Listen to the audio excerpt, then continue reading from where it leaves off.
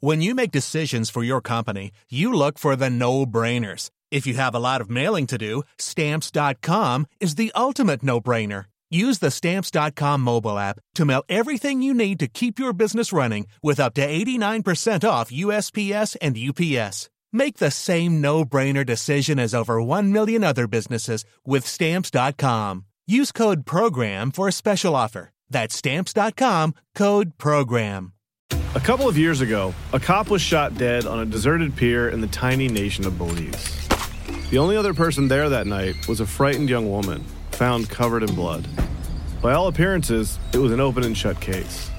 But not in Belize, where this woman was connected to a mysterious billionaire who basically runs the place. Justice will not be served in this case. She's gonna get away with it. Or will she? White Devil, a Campside Media original. Listen wherever you get your podcasts. This episode of Canadaland is brought to you by Douglas, a mattress that is trusted by more than 200,000 Canadians from coast to coast to coast. It's a great mattress at a very reasonable price point. Comes with a 20-year warranty and a great deal for our listeners. Douglas is giving you a free sleep bundle with each mattress purchase. Get the sheets, pillows, mattress, and pillow protectors free with your Douglas purchase today. Visit douglas.ca/Canadaland to claim this offer. That is douglas.ca/Canadaland. Hey, I need you to pay close attention to this message. It is not an ad. This is about Canadaland, and this is about you. You need to know that the news crisis is about to get a lot worse. You've heard about the layoffs. We're about to have news closures, and it's very likely that we're going to be seeing the defunding of the CBC. Where are you going to get your information from? What can you do about this? You can support Canadaland. We need you to. And so for this month and this month only, you can become a Canadaland supporter and get everything our supporters get for just $2 a month. That is an almost 80% discount. The clock is ticking on this. It disappears at the end of the month, and then we will not offer it. We need your support. We need to keep news coverage alive in Canada. Go right now to canadaland.com/join. And thank you. This episode of Canadaland Shortcuts is brought to you by Hover.com. Hover is a Canadian company, and they're the company that you want to use for your domain. If you have a great idea and you need a domain, if you already have a domain and you'd rather have it registered with a good company that makes this easy and quick, then use Hover.com and use the offer code Canadaland at checkout. You'll get 10% off.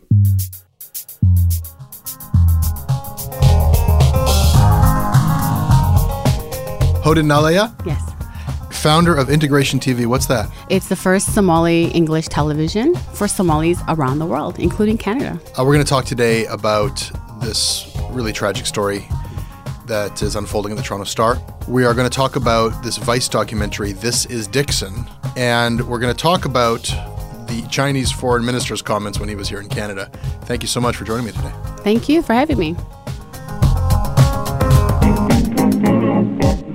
This episode of Canadaland Shortcuts is brought to you by Jacob Glick, Karen, David, Kathleen Olmsted, Matthew McLeod, Joey Taylor, Victor Martins, and Chris Montpetit. Chris, why did you decide to be awesome? Well, because I'm pretty awesome. But the service you provide to our country by providing objective reporting on our media, that's actually awesome. This episode is also brought to you by Hover.com.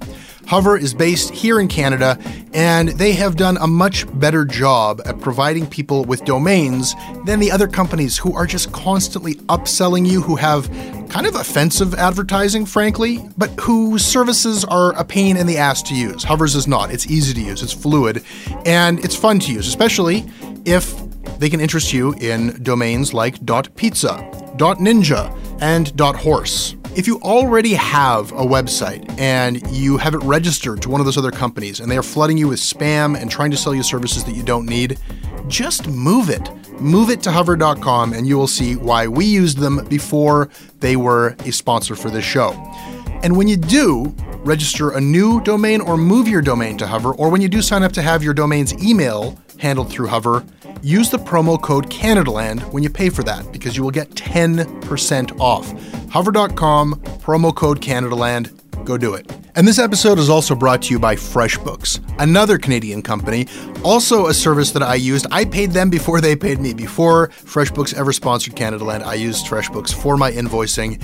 And I'm doing a lot of traveling these days, and I am very grateful for FreshBooks' mobile app when I am on the road because I can send invoices from wherever I am. I can see if they have been read. I can get paid while I'm on the road. I can take little pictures of my receipts, my expenses as I incur them and throw the receipt away. It's very helpful. It's very useful. I stay connected to my business and I save time. Use FreshBooks.com for your invoicing. The benefits just keep accruing. When tax time comes, you'll be very glad that you're with FreshBooks. Go to FreshBooks.com. Check it out. Play around with it. It's kind of fun to use. Try it out for free for 30 days. When you become a customer, tell them who sent you. You'll be doing Canadaland a favor. Thank you, FreshBooks.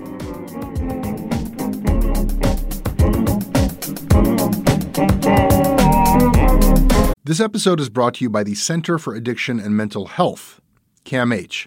We hear a lot about the opioid crisis. We talk a lot about the mental health crisis. These are serious problems. These problems affect us all. They've affected my life and my community. They're not intractable problems. I don't know what's going to solve them on a policy level, but day to day, helping people, that's what CAMH does. They do it on the ground when people need help, and they do it through research. The team at CAMH gave our team a tour of their facilities, and we were really just blown away by the incredible, heroic work that they're doing every day. They treat everyone with dignity, and their research is seeking and finding real solutions for everyone around the world. Help change mental health care forever. Your support will help CAMH build a future where no one is left behind. Donate at camh.ca/Canadaland to help CAMH treat addiction and build hope. This episode is sponsored by BetterHelp. It's amazing the things that we tell ourselves to talk ourselves out of getting help. Anybody who's actually gotten help knows that the process of getting things off your chest, of taking your stressors, your problems, and just like not letting them be bottled up, working through just conveying them to somebody, half of the battle is just doing that. You unburden yourself, and you know what? If you have a real mental health professional, no, they don't have magic bullets or magic words that make it all go away. But often they can help you see things a little bit differently and guide you to strategies or tools or to a new perspective that actually does help. As the largest online therapy provider in the world, BetterHelp can provide access to mental health professionals with a wide variety of expertise in mental health. Because you listen to this podcast, you get 10% off of your first month at betterhelp.com/Canadaland. That's betterhelp.com/Canadaland. Hoden, usually on the show, it's sort of a chat about what's in the news. I think that today I'm going to bring you in and have that chat about a couple of stories in a minute, but the first thing I have to do is just talk about a story that is still unfolding, and I don't think it's quite at a place where we're going to get into a big discussion about the coverage, because just covering it at all has been sort of torturing those of us in the media, and that's secondary to the tragedy of what actually unfolded, which is that this longtime reporter for the Toronto Star, Ravina Alak, took her own life on May 27th. And it involves a very complicated story of dynamics around the newsroom and complicated relationships. We've been so close to publishing something on this a couple of times this week and last, and I know that CBC, Globe and Mail, National Post, everybody has been looking into this because it ultimately ended in a very senior editor leaving the Toronto Star and the managing editor of the Toronto Star basically losing her job. So it has crossed over into a place where if you cover the media, you got to talk about the story. But the reason why this has been such a difficult one is because Ravina Alak requested, it's been reported in her suicide note, that she did not want any story. She did not want the Toronto Star to publish an obituary. She didn't want anybody to talk about this. And those wishes, we have been torn as to whether or not to respect them, and then are why we're here, to represent the public's interest, to know about what's happening in the media. And I'm not going to say that we did the right thing or the wrong thing. A lot of people have been saying, well, what's Canadaland here for if not to report on a story like this? We didn't know that it was the right thing to do, and we didn't go first. And the Star didn't go first for that reason, because she asked them not to, and I can certainly understand why they respected her wishes. But what that did, and why we're talking about it now, and why we're going against her wishes by talking about it now, as everybody is that it has been reported. It's all come out, and I knew it would. And I think this is something that the Toronto Star has to take some level of responsibility for. Today, Kathy English writes, the public editor of the Toronto Star, that the reason why the Toronto Star is finally talking about this is that a private tragedy became a public spectacle. It was broken in Frank magazine. Aside from the salacious, juicy, gossipy tone that Frank presented it in, they left out that Ravina asked that nobody speak about this. And they suggested that the Star was sort of involved in a cover-up, that they were circling their wagons. And I think they must have omitted that. I don't know how they could have reported it to the extent that they did and not know that she requested that nobody talk about it. And I'm not going to say that they were wrong to do so. I'm not going to take a position on that because now we're all doing that. But I think it's kind of rich for the Star to be saying, well, others have made this a public spectacle, because the Star had to know that this was going to come out. Almost immediately after Ravina took her life, her colleagues and friends were mourning her on social media. And I think that's what people do when they're mourning. They talk with each other. Will we ever know the contents of the suicide note? I don't know. I think that's because the answers may lay in there. What's exactly happened that she had to leave that note at work? Yeah, and this is what we have been looking into, is the role that work played in this. If this is about, and this is what's been reported, that Ravina was involved in a personal relationship with John Filson, who is the editor of the Star Touch tablet, who was fired. Oh, he was fired, yes. Yeah, okay. And he was married at the time, and that this relationship began. And then since it was reported, Kathy English that reported on emails where Ravina believed that Filson was then involved in a relationship with Jane Davenport, the managing editor of the Toronto Star, who, full disclosure, I worked with when I briefly worked on a story with the Toronto Star. And, you know, there are marriages involved in this, in reporting this. There are all kinds of, like, you know, civilians whose lives are going to be affected by the reporting of this. Well, if somebody was fired, my only thought is that what happened at work that was so wrong that he got fired for, right? Yeah. Because, you know, with the workplace, we spend so many hours at work. Yeah. And imagine how much stress of our lives happens in the offices that people don't talk about. This is it. And I think that there's sort of this warring impulse between talking about it, getting it out there, and then talking about were any rules broken. I mean, when it comes to, like, Ravina did not directly work for John Filson. John Filson did directly work for Jane Davenport. And what is the larger context of the culture at the Star beyond breaking the rules? And there are rules about who you're allowed to have a relationship and not. But at the end of the day, we forget people are still human. Yeah. You know, like, people have feelings, emotions. And I think what happens is that when people get into an environment of a newsroom, people forget we're all human.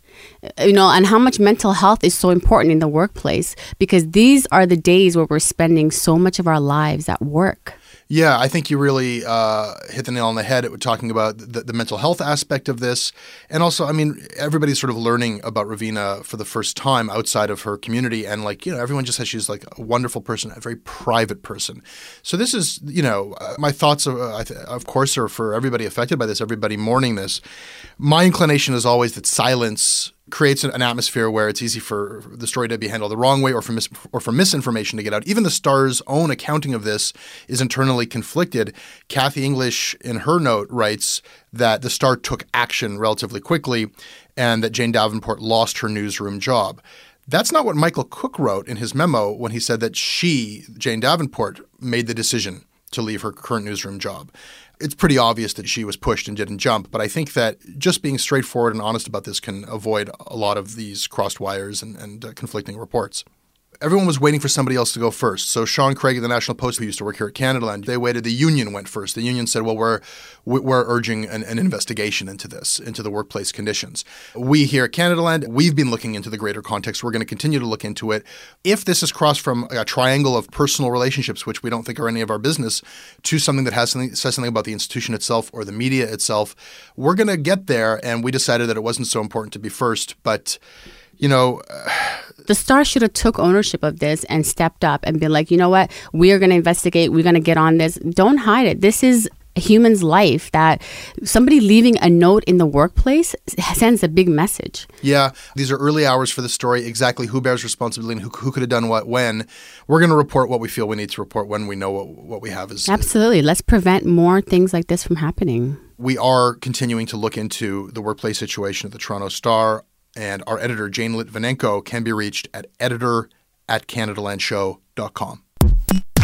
Hoden, as you know, Vice Canada has produced and released a documentary called This Is Dixon about the Dixon community here in Toronto. And here's what that sounded like. I spent my summers during high school here in West Toronto, in this place called Dixon. So when I saw media reports with police saying that this is the breeding ground for a violent gang, I was surprised to say the least. It's a far cry from the community of families I'd known as a kid, a place where refugees fleeing Somalia's brutal civil war settled in the early 90s. Residents here terrorized this morning as police stormed in. The police were after a gang that they said had been terrorizing the neighborhood for years. We have 70% unemployment rate in this community. People get involved in selling drugs, and that's part of the reality that goes on. Is that Dixon? No. And actually, there's a movement going on called That Is Not Dixon. I don't know if you watched my debate, but my thing with Vice was that this documentary tells one story of a community and not in a factual manner. I think what they've done is took a story that was one element, but didn't investigate all the angles of it. I mean, we don't even hear a lot about Rob Ford, which brought a lot of attention to this community, which I find was ironic. Here's Rob Ford. He was basically smoking crack cocaine with people from this neighborhood who caught him on a video camera. And then this started this whole triangle of like what's happening with Project Traveler, looking for drugs, looking for guns. And many of the things in the documentary didn't explain what impact the Fords had on this neighborhood. And I think they just went in looking for young people who are vulnerable, who basically are unemployed, don't have jobs. If they have the name Dixon on their resume, can never get jobs in the area. Well, I think that Vice has a different perspective, and they would say and have said that their piece was balanced. And, it's in there. The piece is framed around this question. Did the media get Dixon wrong? Does this gang even exist? And Vice Well, they also hired somebody who works in the community that is a trusted mentor to a lot of the young people in the video, young people in the situations. Whether they're 18, 19, I consider them young people that are vulnerable when you don't have education, when you don't have a job, when you don't know where you're going in life, and all you're basically exposed to is this type of lifestyle. And the media comes to you and says, tell us your version. We'll give you $200 by a trusted community member. I think that was unethical journalism. You don't hire people that work with vulnerable populations to give you an angle of a story and access to poor people. That's like a doctor giving away their patient's information. And many of the young people in that video come from broken homes where, there's mental health issues. There's obviously some trauma that happened from refugee camps that many of the immigrants came from. And you're basically a social worker giving up people's stories to a network that's looking for vulnerable stories and stigmatizing communities. And that's wrong. I see this from both sides because I think that, a journalist responding to claims like that, they got it wrong, would say, wait a second, we mentioned the social conditions in the documentary. Wait a second, we are actually... So how come we don't see the narrator in the video? He's a gentleman who's actually, I believe I found out that he's one of the founders of Vice. Because he's a billionaire in New York. So why is a billionaire in New York telling us a story about Dixon? Come on. Keep your billionaire attitude out of Dixon, okay? This is a poor community who deserves a better media reaction than what Rob Ford has given them and the Ford family in Etobicoke. And on top of that, if you're going to continue to stigmatize this community, at least give people in the media to give you stories from the community. Don't hire people that work with the community who are in trusted positions. I think you've got, especially when you're talking about a medium that's as evocative as television, you can say, we have in the script all these social conditions are mentioned. We say that explicitly that... Great. If you're looking for violence, go to Wasaga Beach and look for the stabbings that happen every summer. Yeah. Don't go to Dixon looking for 2 murders per year and make it seem like it's an epidemic in the community. These people are hardworking refugees who are just trying to survive. But they say that in the documentary, and they don't say it's an epidemic, and they have these graphs that are there to illustrate how these murders are... Like, they're making almost exactly the same points as you. But if I understand... But you're narrating the story from the... Okay, this is the problem I have. In journalism, you tell a story the way you want the audience to feel about it. So if you're telling a story saying that this is Dixon, it's a criminal place, it's full of gangs, is this, that. So now you frame for the audience this narrative, correct?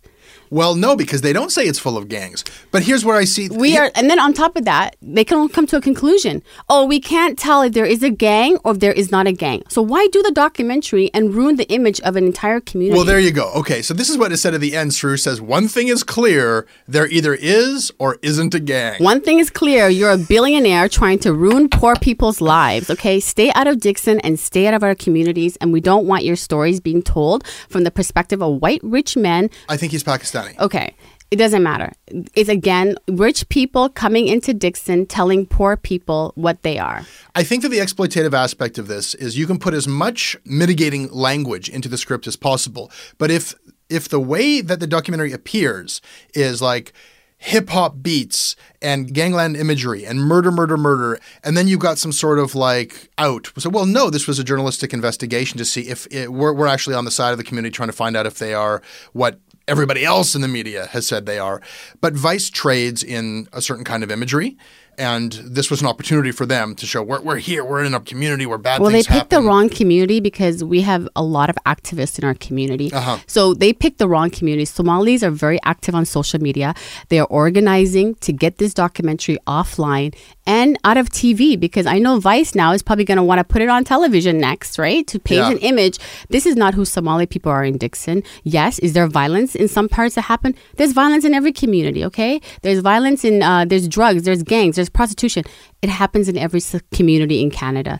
That's what I felt watching. I'm like, well, that happens in every community. And like, this isn't about gangs and violence. I mean, like, this is a community where people are poor. And tell me how, like, Rob Ford and his association with this entire context was mentioned how long in the documentary? I remember there being like those famous shots of Rob Ford outside that house, which isn't even it's in the neighborhood, but not. Which the police, by the way, raided. Yeah. But they never investigated as to why all this drug activity was happening there. Vice responded to these complaints. They invited you to a round table. They invited certain people to the round table, and 90% of the panel, everybody except me, was involved with Vice. Some of the community members that were complaining online have stated to me they were not directly invited. Majority of the people on the panel were actually either in the documentary or the fixer who worked in the documentary, the producer, and an interviewer. So I was the only person who was actually outside the whole picture, I would say. So when they invited the community to have a roundtable to voice the concerns, the people that they invited were people that they had either paid or who were in the documentary? Correct. Yeah, and then I think what's happened is that, like, if you're going to have a dialogue with the community, have a dialogue with the people who are the academics who understand that when you do documentaries like this, you may not, as Vice, who is billions of dollars rich or who has all these great journalists working in your downtown office, understand the impact that you have on future generations of young Somalis growing up in this country. Etobicoke is suffering from large unemployment. So these things are already going to continue, and you stigmatize these young people. I mean, so what? Five gangsters in a neighborhood equals the entire place being violent? That's what we're talking about. Stigma. I live in Woodbridge. There's a lot of gangsters in Woodbridge. Okay? Yeah, there's lots of crime all around the GTA and Canada. There's lots of housing developments and apartment buildings that have problems. Dixon. It's now synonymous, and that matters if you live there. They're like, oh, you're from Dixon. Now it's got this credibility.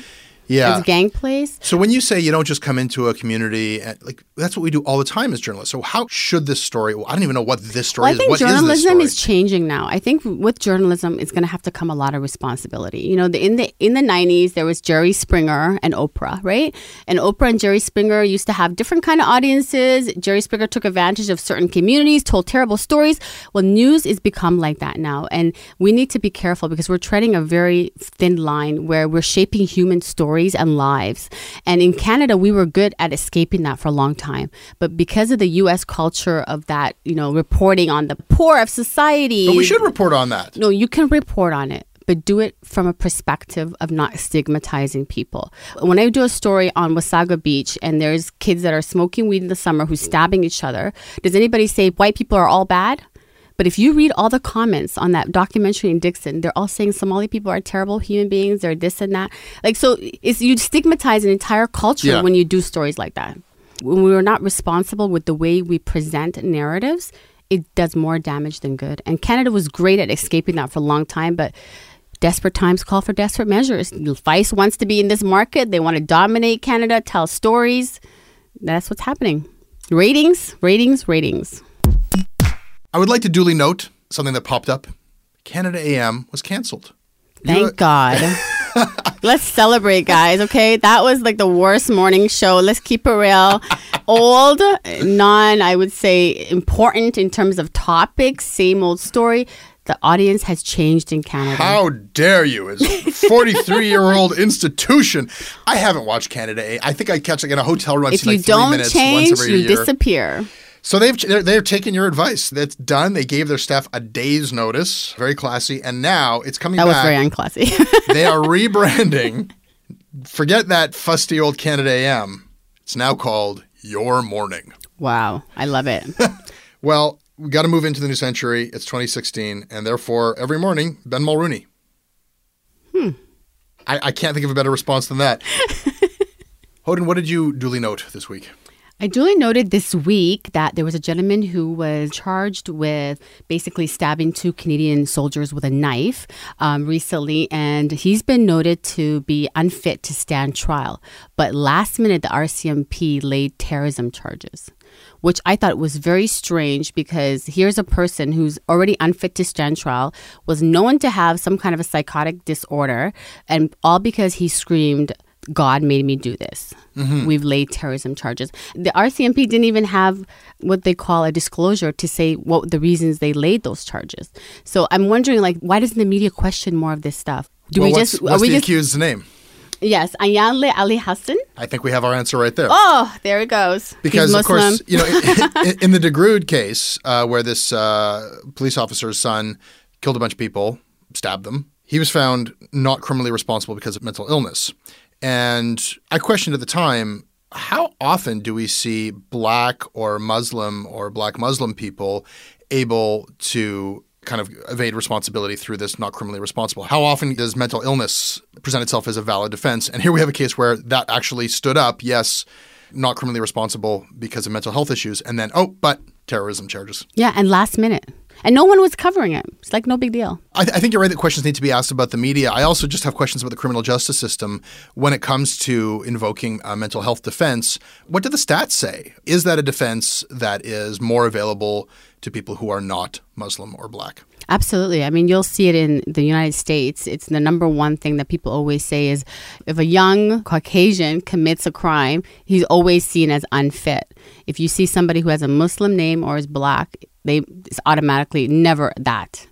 So and terrorism is it's either terrorism, it's terrorism or gangs. Exactly. So I think the narrative is always being shaped, and we have to be careful as media to continue really dissecting. And I hope that future journalists really start thinking about these things, because what media is doing now is stigmatizing communities, labeling, and now the police are doing the same thing, just laying terrorism charges without no explanation on a man who's mentally ill. Come on. Duly noted. Hoden, China's Foreign Minister Wang Yi was in Canada last week, and things got a little bit tense when the next voice you hear, Amanda Connolly, reporter for iPolitics, posed the following question to the Chinese Foreign Minister. There are no shortage of concerns about China's treatment of human rights advocates, such as the Hong Kong booksellers, and its detention of the Garretts, not to mention the destabilizing effects of its territorial ambitions in the South China Sea. Given these concerns, why is Canada pursuing closer ties with China? How do you plan to use that relationship to improve human rights and security in the region? And did you specifically raise the case of the Garretts during your discussions with the Foreign Minister today? 我要对刚才这个记者涉及到中国的问题要 Hold on, I'm going to translate for you. I can't actually translate, but it has been translated. This is what Chinese Foreign Minister Wang Yi said to iPolitics reporter Amanda Connolly. Your question is full of prejudice against China and arrogance. I don't know where that comes from. This is totally unacceptable. Other people don't know better than the Chinese people about the human rights condition in China. And it's the Chinese people who are in the best situation to have a say about China's human rights situation. So I'd like to suggest to you, please don't ask questions in such an irresponsible manner. So while the Chinese foreign minister was telling the press not to ask questions and that Chinese people can look after their own human rights situation, don't need the press to ask such arrogant questions, Stéphane Dion stood by and said... nothing. He said nothing. He just gawked. Of course, politicians stick together always. You didn't know that? I don't know if it's a question of sticking together or just like the most humiliating display of deference to China that I could possibly imagine. Dion later issued a statement saying, oh, well, she doesn't need me to come rushing to her rescue. She's got a thick skin. I think that it would have absolutely been appropriate for Dion to say, I'm sorry, distinguished foreign minister, but you are in Canada and we have a free press here and they can ask questions. And you don't have to answer them, but they have every right to ask you those questions. Well, you can see even when he was speaking, he spoke the answer in Chinese, obviously, but you can see how passionate he was in telling this young woman what she was doing was incorrect. And I think good for her that she's brave to ask those hard questions. But we also have to look at, like, when people travel, like, let's say somebody goes to China for a press conference, do the Chinese people ask them about how they treat Indigenous people in Canada? You know what? I think there actually was an analogous case when a foreign reporter asked Harper a question that was sort of like off of the message points, off of the approved questions. And someone's going to have to write in to tell me what happened because I don't have it at my fingertips. But I think that would be great. I think it's actually really helpful when politicians or elected officials are abroad because questions that don't get asked at home can be asked abroad.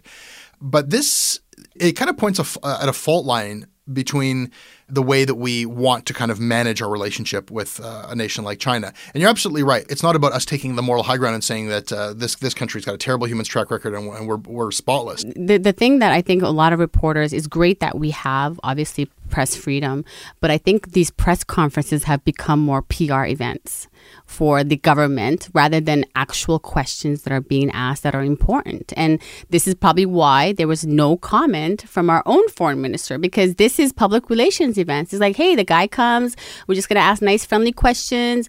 But when you start asking the hard questions and actually trying to understand why Canada is supporting such a nation that goes against a lot of values that we have, and our own minister doesn't say anything, that shows you that, press don't really have freedom. We can't ask the hard questions. Well, the Trudeau government eventually did respond after the Chinese minister had gone home. Exactly.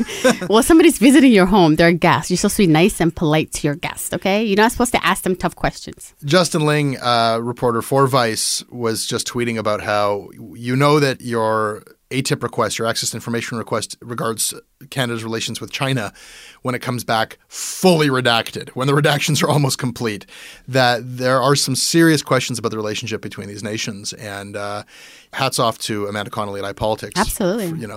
Brave. Love it. Who else is going to actually get in there? Forget about the PR event, guys. Just ask the real questions and let's get dialogue. And China sent an editorial to the Globe and Mail in the wake of this, but we still don't have answers to those questions.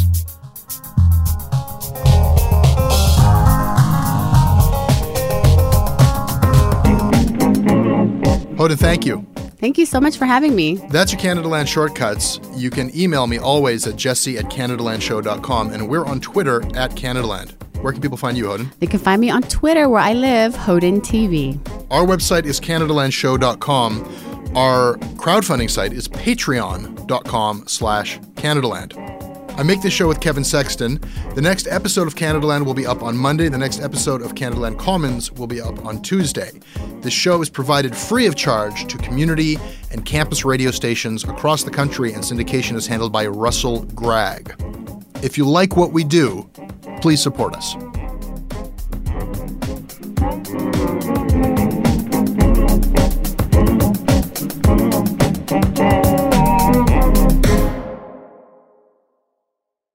Hey, I need you to pay close attention to this message. It is not an ad.